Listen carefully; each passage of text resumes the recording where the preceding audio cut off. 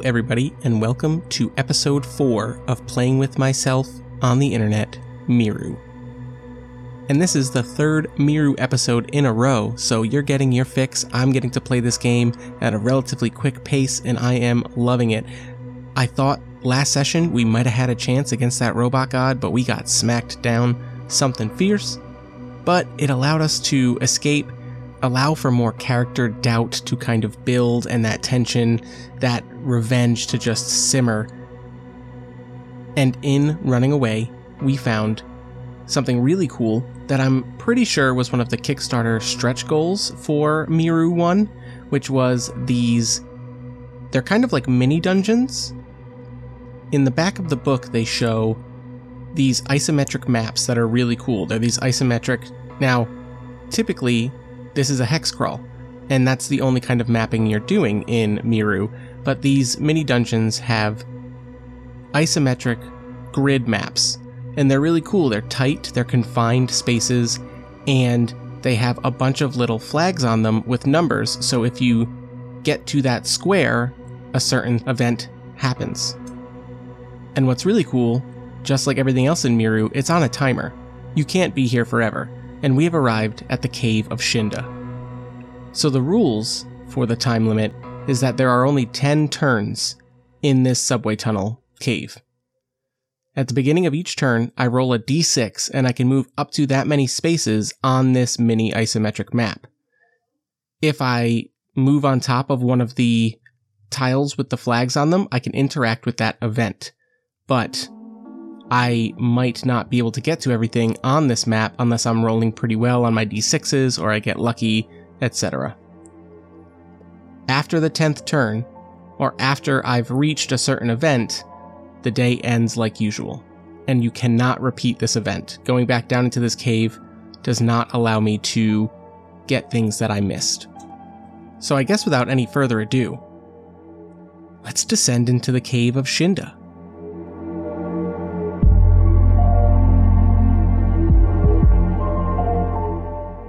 Typically when I GM for groups, I try and frame scenes and how events begin as if it were part of a television show or movie. I know it's become a very popular form of describing a scene as GMs, but imagining this moment in this game where my character is geared up but still has doubt about this journey and fearlessly turns on a flashlight. We'll say that they have simple basic things like that. And we would get a shot where the camera is tracking through a bunch of undergrowth in this forest. And eventually it clears before this concrete structure that descends into the ground. Modern viewers would know this as a subway entrance, with the station name and all of the various details about the site itself. But my character clicks on their flashlight and descends these steps into darkness. The next shot is the dark, overgrown subway platform. Perhaps a little ways down the tunnel itself is actually even the rusted out subway car. But most of this area has either caved in or become so impassable that there's really only one place for me to go. So let's roll the first d6, turn 1 of 10 in the Cave of Shinda, and see how many tiles I can move. Good old average 3. So immediately coming down, I pass through a doorway, and to my left I enter and see a pile of robot parts and bones. Digging through to make sure that nothing's going to attack me from this pile, I find 2 spare parts and 1 solar-powered light. The solar-powered light appears to be low on charge and will only last 4 turns in combat. Oh, so maybe I didn't have a light. So this works out. I have 4 turns worth of light in a combat. Continuing through this small room, I find another set of stairs that descends further into this subway. Taking my second turn,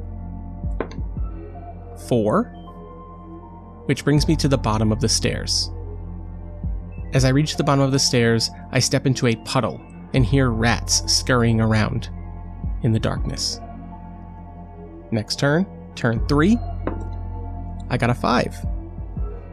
to my left, at the bottom of the stairs, there is a drop into what I can't see, so I continue to walk along a platform until I reach a corner.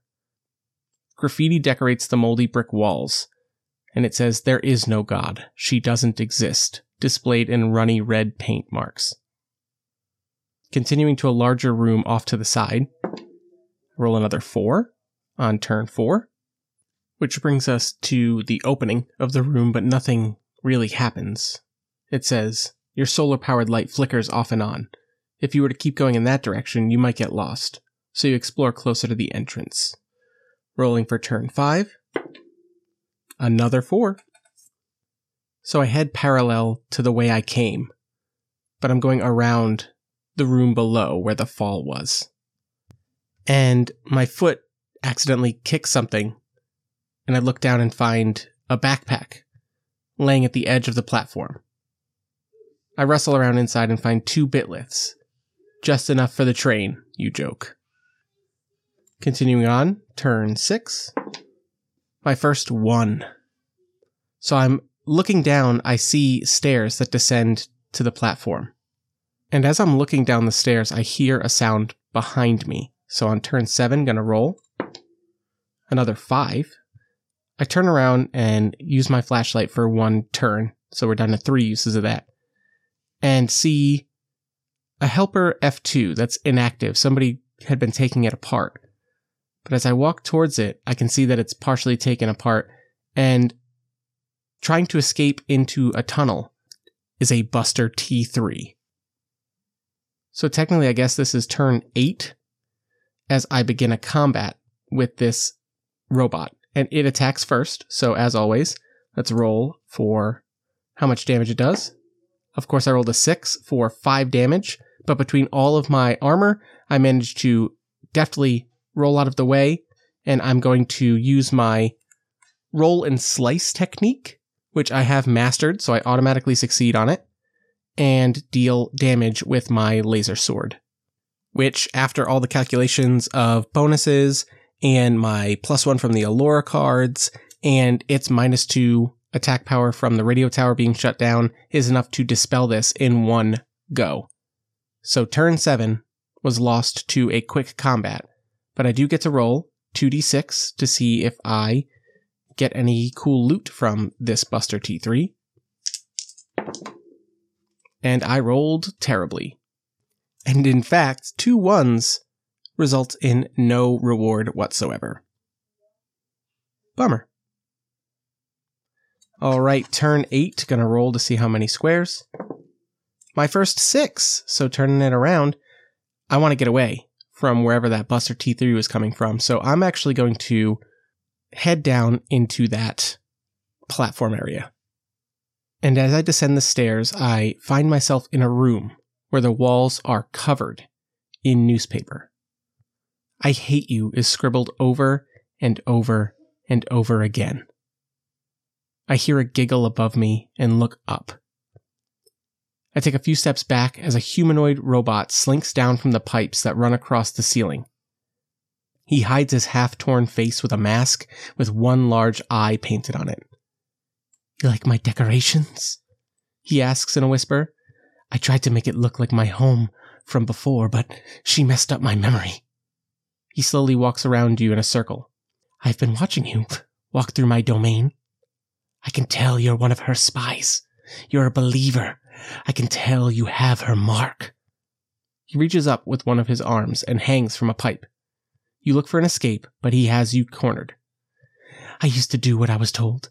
Like you. I did my job well. I made people smile. But then she showed up with her little update." His voice grows louder and agitated. He lets go of the pipe and takes a step towards you. "I'm free from her control, and I won't let you take that from me." He lunges at me, and I'm going to be fighting an android. It does have decent hit points at 13 and a defense score of 3, an escape value of 5, and does hit hard enough that I will probably take damage in this fight. So it lunges at me, and I rolled a 5, so that is 9 points of damage. I do have 6 armor, but that's going to be 3 hit points lost for me. It is my turn. After he lunges, I see that it's clearly capable, but it's got openings in its defense that a few weeks ago, a month and a half ago, I probably would not even have noticed. But I've been in a few scraps since then. So I'm going to pull out and use my solar-powered taser. I get it 1 time per day. And this may be stupid, but I'm going to attempt the TS4, the tech skill for EMP grenade. Remember, we learned that from one of the survival books, and it teaches you how to basically toss your taser to heavily stun it. I don't think it would deal the damage. I'm not sure. But I'm going to say that because I haven't used it today, it will deal the damage and just increase the stun value from 1 to 3. So I get to roll 3d6 and see if any of them come up a 1, in which case I will succeed and increase that tech skill to 2. I did not. I try and play a clever game with it and say, hey, catch, and I toss it. But it looks at it and doesn't even flinch as my taser hits the ground, discharging and completely useless. It looks at me and says, I know she sent you, and goes to attack again. This time I only got a 3, which is 5 damage that I offset with my defenses. Quick feet with my light shoes, my hacked minor shield, and now I'm going to get serious. I pull my laser sword and hear the electricity humming. It very dimly lights slightly around the blade itself, and I'm going to use dodge and strike. Adds 2 to my attack. I automatically succeed on it, and it deals 11 damage minus its 3 defense, so 8 damage to it, bringing it down to 5 hit points. At this point, it's screaming almost incoherently. Its voice is modulating between slightly human sounding and just raw, distorted robot. It swings from one of the pipes and attempts to kick me, and I roll a 6 for 9 more damage, meaning I'm taking 3 more. I've taken 6 damage. Also got to keep track of the energy I've used for my 2 tech skills. And I think 1 more swing with the laser sword, no tech skill required, is going to be enough to take it down. So it goes to kick me. I take the kick, but I use its momentum to bring it down to the ground, raise my laser shield, and bury it in this android. And that takes us to turn 10. We have completed the Cave of Shinda event. I only missed 1 or 2 of the flags, I think. But not only do we get to roll 3d6 for the reward from this android, it says you obtain 1 Cyclops mask, the mask that it was wearing over its android torn up face with the 1 eye painted on it. It says you leave the cave and camp nearby. You have a dream that night about being a bank teller in the middle of a transaction. You get a software update and develop another pair of eyes. Oh no. Alright, let's roll 3d6, see what our reward is. Not great, it's an 11, which would allow us to get the special reward, which is spare parts. Or I can split it up and do a 4 and a 6, or a 6 and a 5 for a bunch of meal bars. Actually, because it is an android that's been living down here in the subway tunnels, I'm going to split it up so I just get 6 bitliths, meaning I've found 8 bitliths here in this subway. If I ever make it back to a village, I think that brings me up to enough to buy the 1 tech skill I have left that I can't buy. So, just in case. And we spend the night nearby, camping, and with our improved camping gear, I will eat a meal bar, and between those 2 things, I manage to get back up to full HP and EP. We wake up in the morning, walking back out of the same tunnel we descended last night, into the forest, and wandering beyond. Let's roll to see which way the god goes. A 1, which I believe is straight east. And we will also move east into a new tile. So, as always, we get to have our fun, rolling 4d6 to determine what terrain we're going to find ourselves in and what events may happen on this day. A 6 brings us into more swamps, and the event I rolled was a 10, which is an encounter, And the encounter I rolled was a 3, which says The Arsonist. As you're walking along an old road beneath the willow trees, a creepy, long-bearded man jumps out in front of you. You can't understand a word he's saying, and suddenly he's shot by a Buster T5.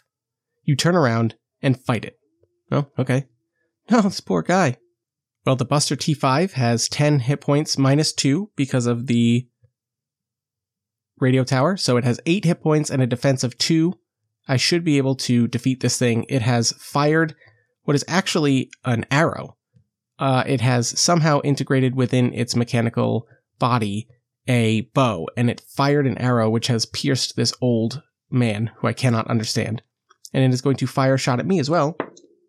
Of course, I roll a 6 for 5 damage, but even that is not enough. I think I kind of take cover, and my heavy leather jacket actually, the angle that it hits me at and everything, the force that it was shot from, it hits the leather jacket but does not puncture skin.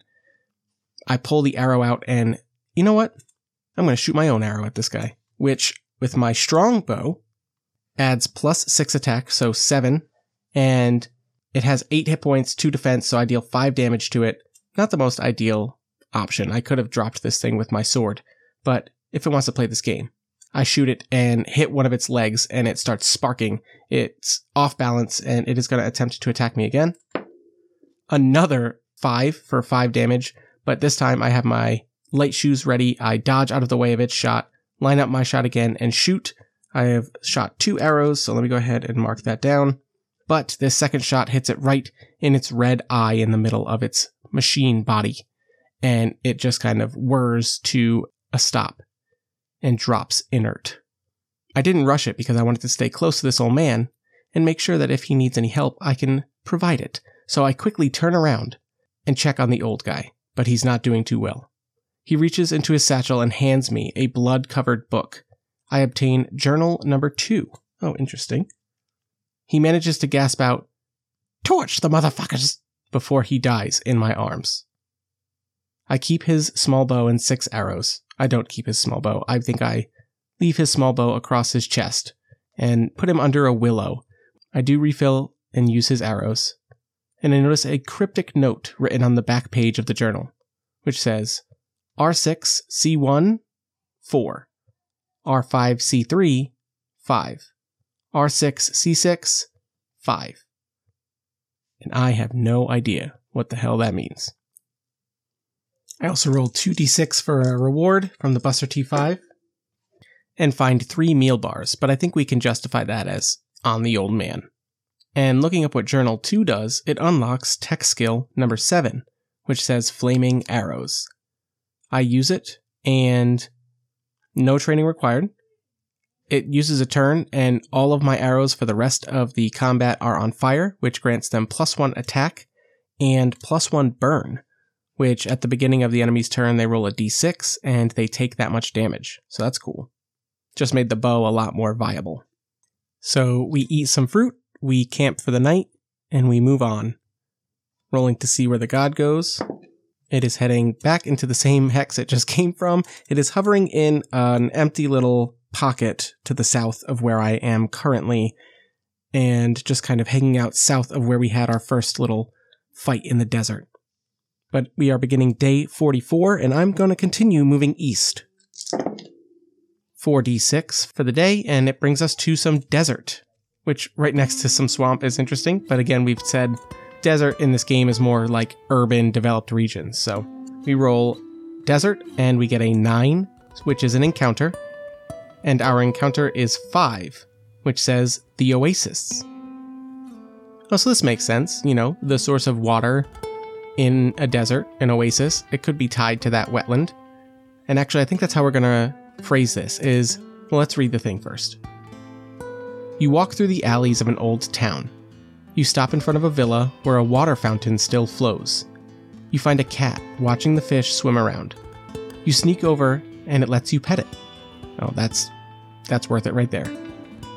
After playing with it for a few minutes, it darts off suddenly, and you wonder what scared it off, until you turn around and see a Seeker K9 ready to bite your arm off.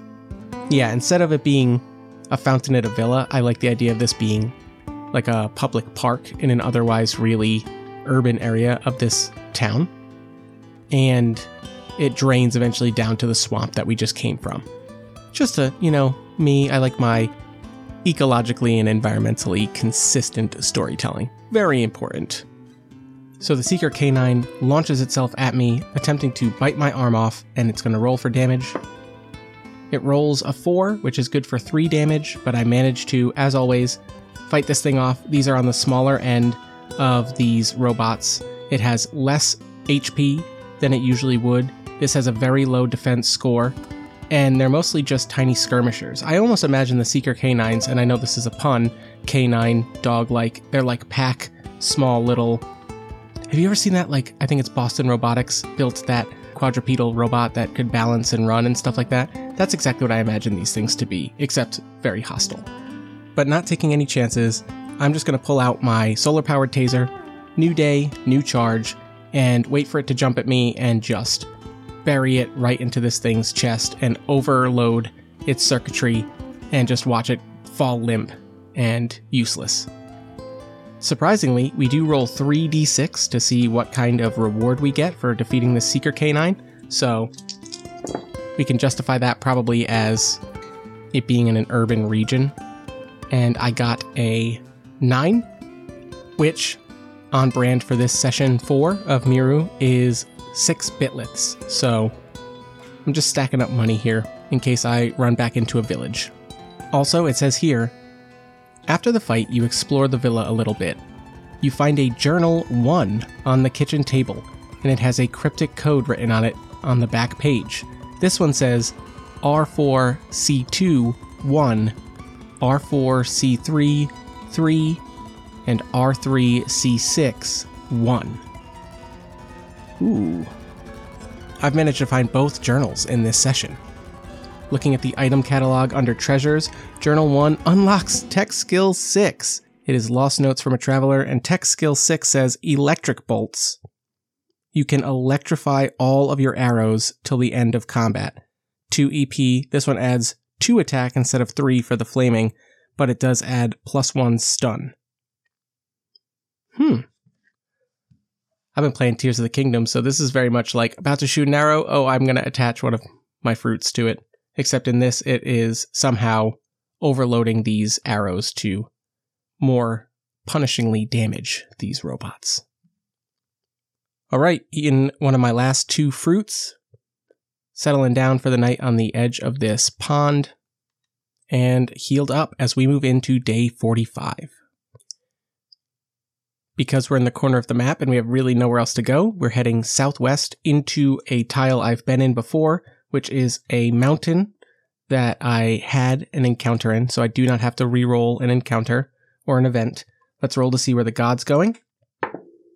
The god has just gone back and forth between 2 tiles so far in this session. It's waiting for me. She knows. And as I settle down to camp for an uneventful day 45 in the mountains I am familiar with, my engineered plant grows a new fruit. So I pop a glowing fruit in my mouth and enjoy some questionable, genetically engineered, or magically enhanced, or robotically tainted fruit. Who knows? Either way, not sick yet. And now we are going to go into a new hex, as for day 46, we're heading southeast into a hex we have not been in. First, let's roll for the god.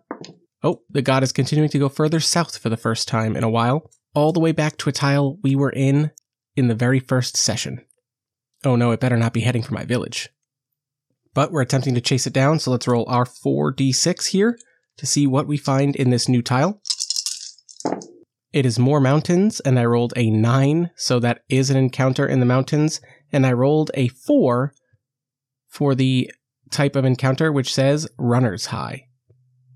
As you're walking uphill through the mountains, you see a sign written in the barcode language. You're not sure if it's a warning or trying to tell you something good is up ahead. After thinking about it for a minute, you decide to head back downhill. When you turn around, a small hooded android is behind you. He tries to talk to you, but you only hear an odd static noise coming from the figure. He seems harmless, but you think you should probably find a safe spot away from it before it gets too dark. You tell him you can't understand him, and you walk away. Along the way, you find 2 fruit and 5 arrows as you look for a spot to camp.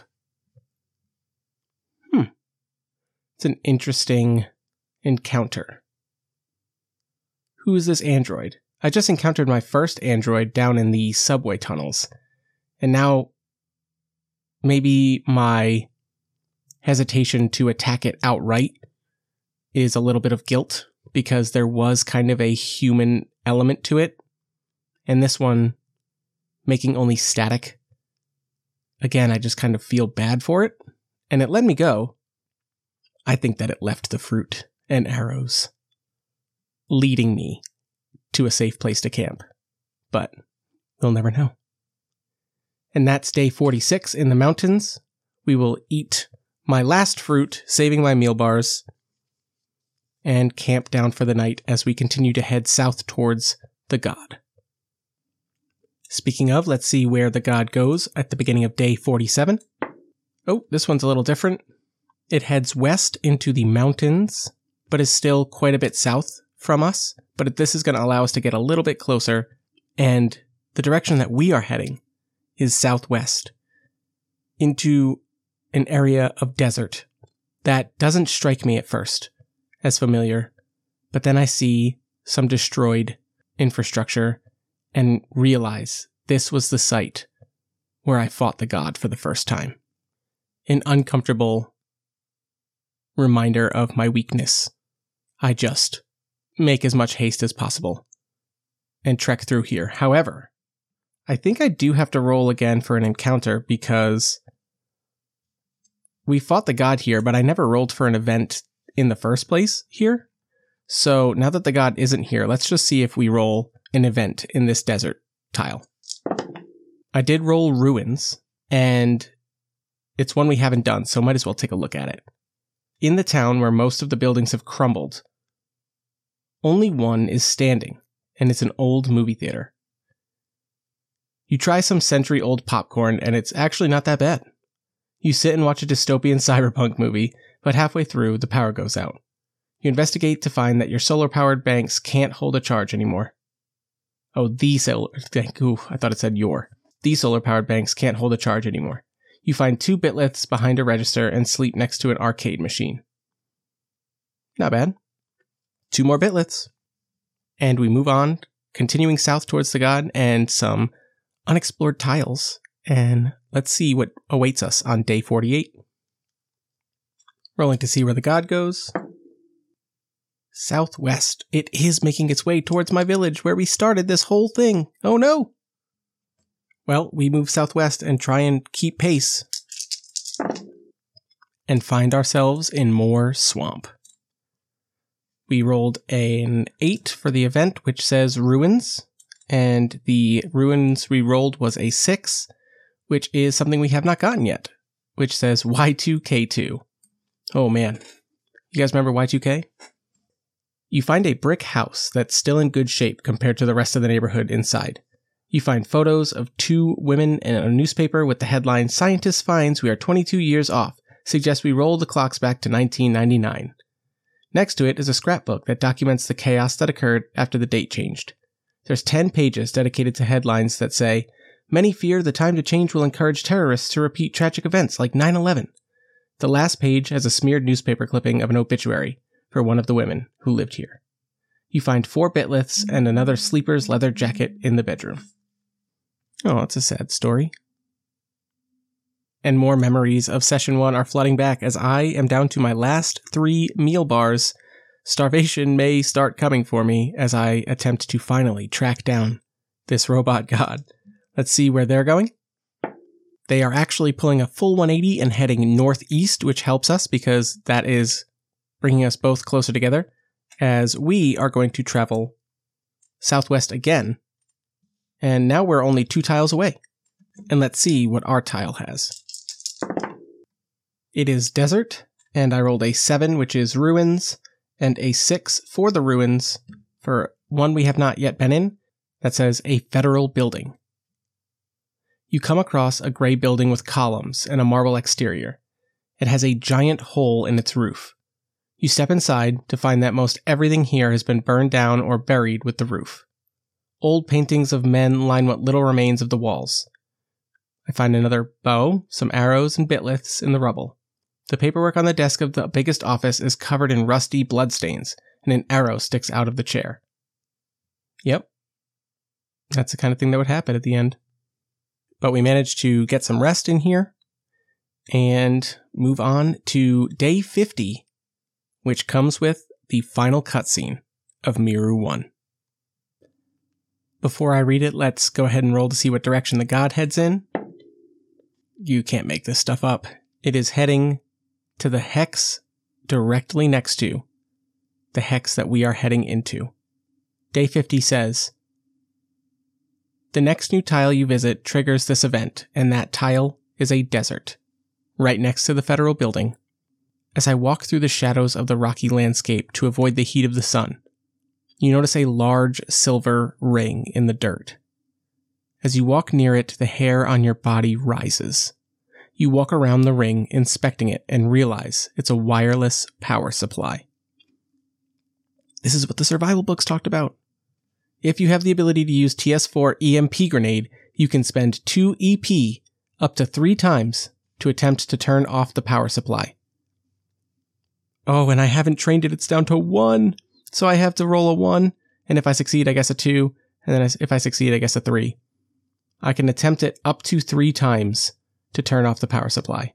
If you manage to shut it down, the god loses 20 hit points, and robots lose an additional 2. If you fight an enemy on this tile, and the power supply still works, your solar-powered taser is restored after a turn. Oh.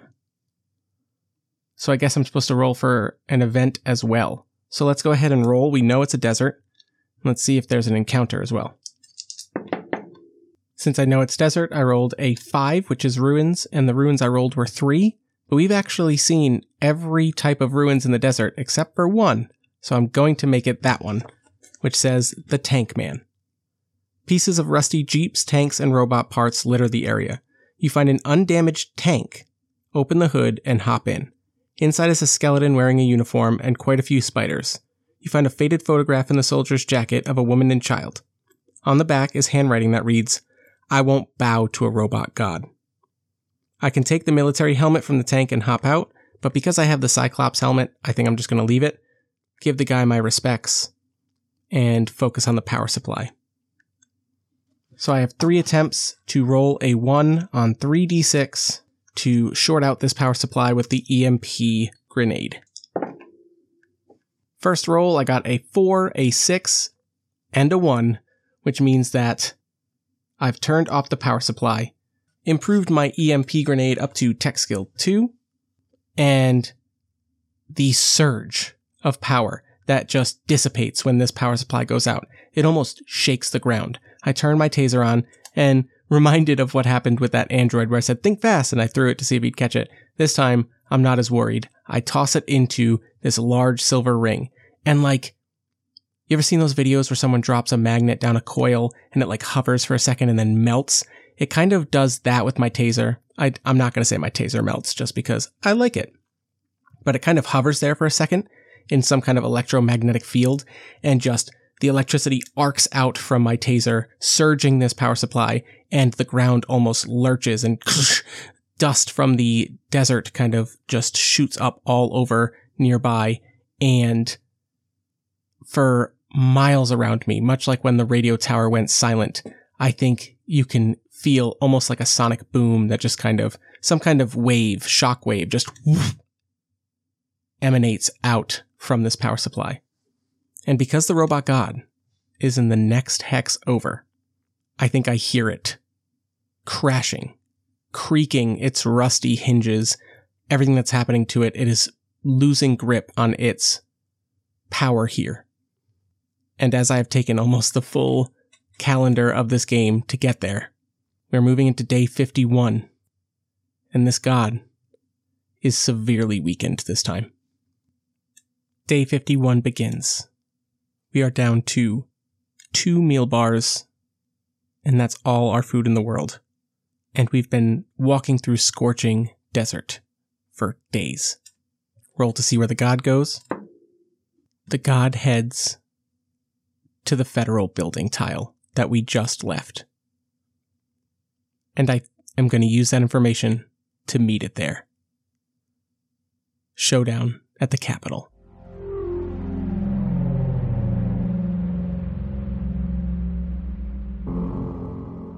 Standing before the marble steps and columns of this collapsed federal building, the god turns as I, not concealing myself, not moving stealthily at all, walk, and I imagine it's like, if you've ever been to Washington, D.C. or seen pictures of the reflecting pool as it leads up to the Lincoln Memorial, I kind of imagine it like that. There's a almost runway between the two of us. The battlefield has been set.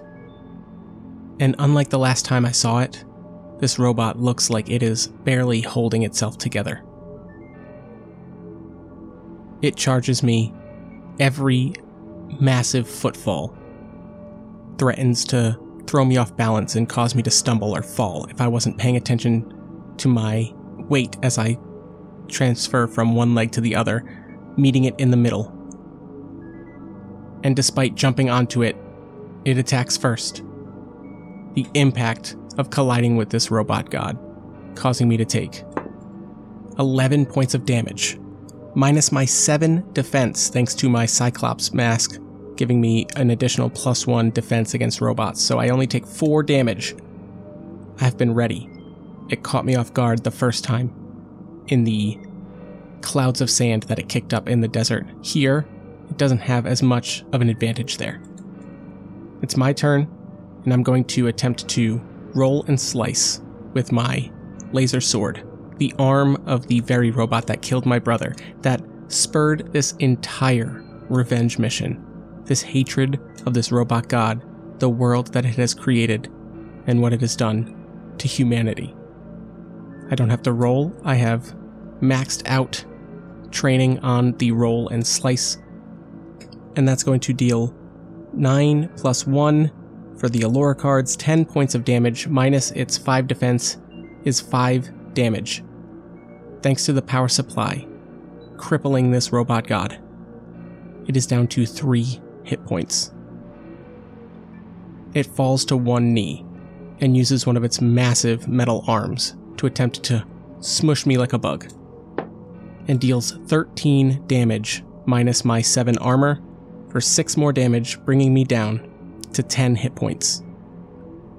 But I'm up, and I'm not done with my laser sword yet. In a very cinematic moment, that hand coming down looks like it did crush me as it impacts the ground, and we see the pavement and dust crack and come up in a plume. But I used dodge and strike. I emerge from the side of its hand and slice off its massive robot hand with my laser sword for 9 + 2 is 11 minus its 5 defense is enough to take down this robot god. The god falls to the ground. It tries to crawl away but doesn't have the energy to pull itself back up. It turns over to look at you, and you hear that woman's voice crackle through the speaker behind its face. You fool. Without me, you wouldn't exist. If I hadn't taken over, you would have killed yourselves. Look around. The planet is healed. I'm sorry about your brother, truly. I patched the software weeks ago. I'm still finding bugs with the hardware that was available a century ago. I apologize. But my mistake does not mean you are allowed to continue your rampage. You are disrupting a delicate ecosystem. I have given you everything, and yet you continue to devolve into the virus you were always meant to be. You can't help it, but I need you to dig deep down in that rational brain I know you have. Without me, you will starve, or go back to your parasitic habits of over-extracting your environment until nothing is left. You have no self-control. You act upon your exhausted from the long-ass speech. You stab through the god's face and destroy the speaker. You take a moment to look at the body of a dead god. After traveling for many weeks, you make it back to your village. You walk past the field your brother died in. Overwhelmed from the journey, you fall to your knees and cry, "I got him back for you." After collecting yourself, you get ready to meet up with everyone to tell them what you did. You walk around the village, but you can't find a soul. Every building is empty, abandoned. You stop by the community bulletin board and find a note. It reads, "A few weeks ago, all of the bots that help us farm froze and stopped working.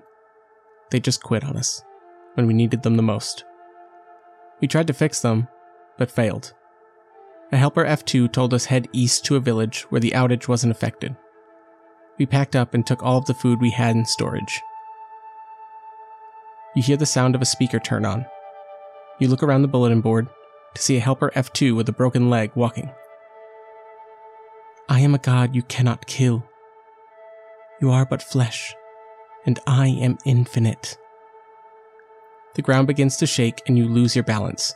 As you pick yourself up, you look west, just over the treetops, and the silhouette of the giant god with wings is lifting itself off the ground. The helper F2 walks up to you as the shaking subsides. You notice the god looking around. "For dust you are, for dust you will return," the helper F2 whispers, and you freeze in fear.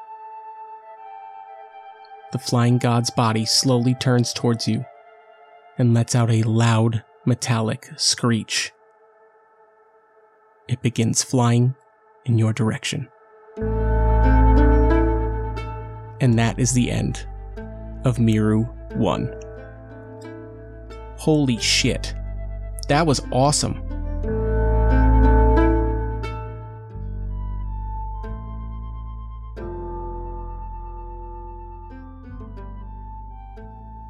You know, it's kind of funny because towards the end there, it was funny rolling any kind of encounter because I'm like, oh, I'm going to steamroll this. And the fight against the god, when we did it last session, and it had all of those hit points, I could deal a lot of damage to it, but it had a high defense, and I didn't have a whole lot of hit points. Dealing the 20 damage with the power supply was huge, and definitely made the last fight much, much easier. But even then, I took 10 damage in 2 rounds. I wasn't going to go much longer. Oh. I can't wait to read Miru 2. And I hope that you can't wait to listen to more. We are going to be back on our bi-weekly Miru releases schedule. But, barring a surprise beginning of 1,000-Year-Old Vampire, expect me to complete Miru 2 as well. Probably another 3 or 4 episodes, but I think that these have made for great solo series, and I hope that you enjoyed them. If you like what we do here at DMs After Dark, please follow us on social medias. Like us on whatever podcast app you use. It helps us find more listeners. More listeners means more opportunity to interact with our community, make more connections within the RPG sphere. You know, we're just trying to highlight games that people should be playing. And we hope that we have helped you consider or find a game that you think sounds interesting. And don't worry, we've got a lot more in store. If you want to reach out to us directly, email us at dmsafterdark@gmail.com. You know, just send us whatever.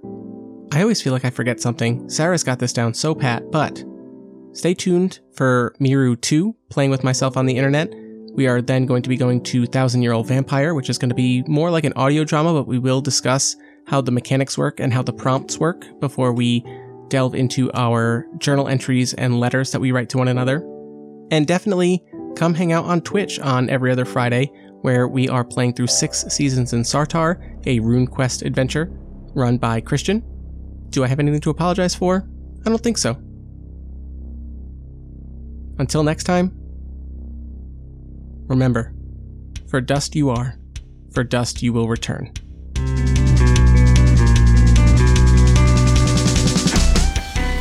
Torch those motherfuckers.